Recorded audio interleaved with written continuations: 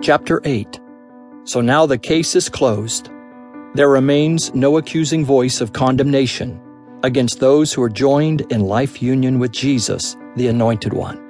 For the law of the life-giving Spirit through the anointing of Jesus has liberated us from the law of sin and death. For God achieved what the law was unable to accomplish, because the law was limited by the weakness of human nature. Yet God sent His Son in human form to identify with human weakness.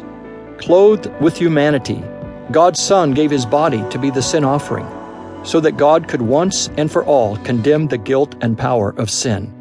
So now, every righteous requirement of the law can be fulfilled through the Anointed One living His life in us. And we are free to live, not according to our flesh, but by the dynamic power of the Holy Spirit. Those who are motivated by the flesh only pursue what benefits themselves, but those who live by the impulses of the Holy Spirit are motivated to pursue spiritual realities. For the mindset of the flesh is death, but the mindset controlled by the Spirit finds life and peace. In fact, the mindset focused on the flesh fights God's plan and refuses to submit to His direction, because it cannot.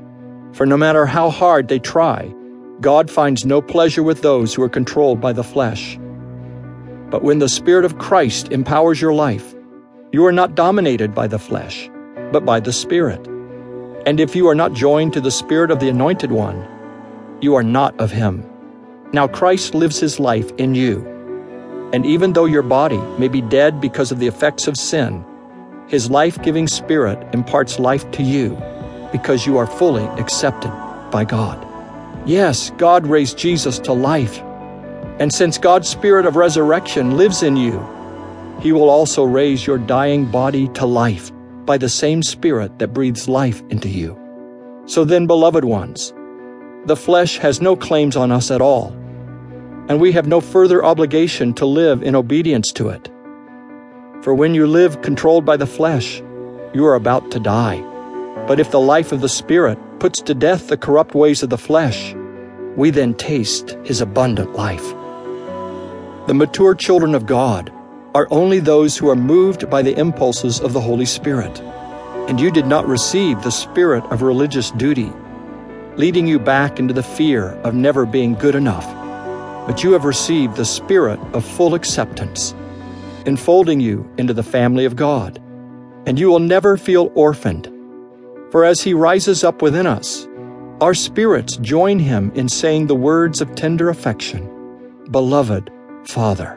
For the Holy Spirit makes God's fatherhood real to us as He whispers into our innermost being, "You are God's beloved child."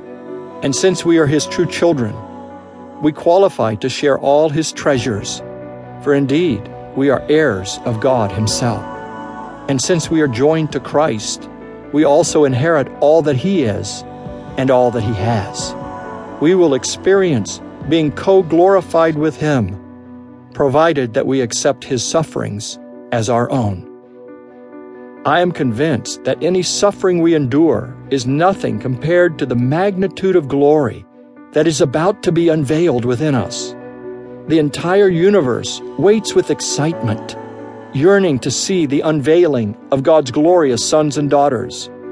For against its will, the entire universe itself has had to endure the empty futility resulting from the consequences of human sin. But now, with eager expectation, all creation longs for freedom from its slavery to decay and to experience with us the wonderful freedom coming to God's children when they are glorified.